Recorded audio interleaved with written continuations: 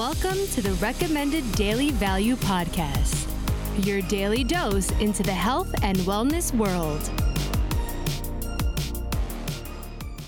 Welcome back to the Recommended Daily Value Podcast, brought to you by Umzu. I'm your host, Tyler Woodward, and today we're going to be talking about the difference between working out and training.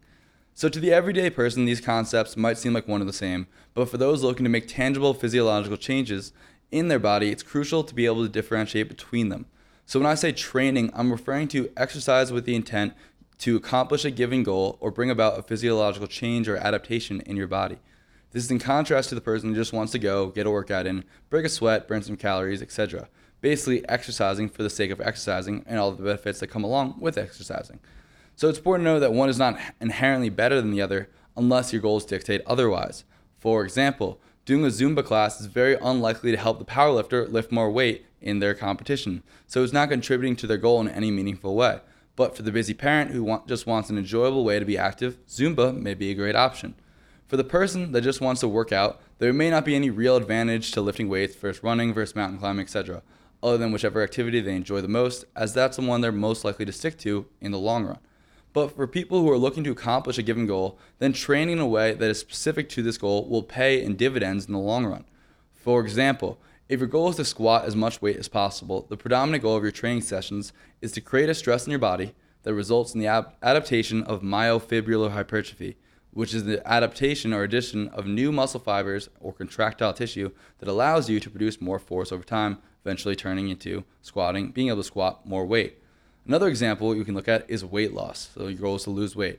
Logically, you'd think whatever burns the most calories in the short term will likely help you to lose weight the fastest. But what works best in the short term may not be the best option in the long run. For example, I'd make a strong argument that the best means of losing weight and keeping it off is through resistance training and building muscle for a few reasons. Number one, muscle burns calories. Even at rest, the more muscle you have, the more energy you'll expend, allowing you to eat more over time without gaining weight by increasing your maintenance calories. Plus, muscle particularly burns fat at rest, so the more muscle you have, the more fat you'll burn on a daily basis. Number two, muscle stores glycogen. Glycogen is how your body stores carbohydrates, more specifically glucose. The more muscle you have, the more glucose you'll be able to store. Muscle, particularly post-workout, acts like a sponge, absorbing large amounts of glucose to replenish its energy stores.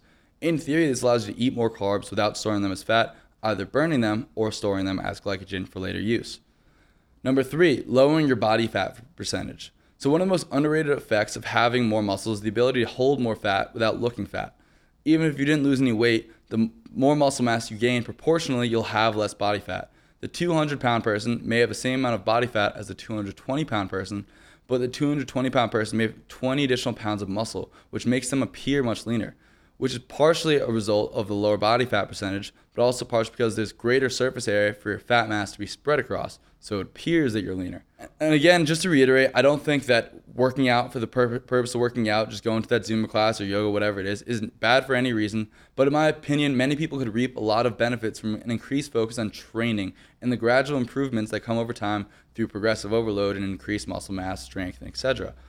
Well, that's it for this episode, guys. If you enjoyed this episode, make sure to hit that subscribe button and share it with a friend. And until next time, guys, be good. Just a reminder that these opinions are my own, based on my own research and experiences, and are not medical advice.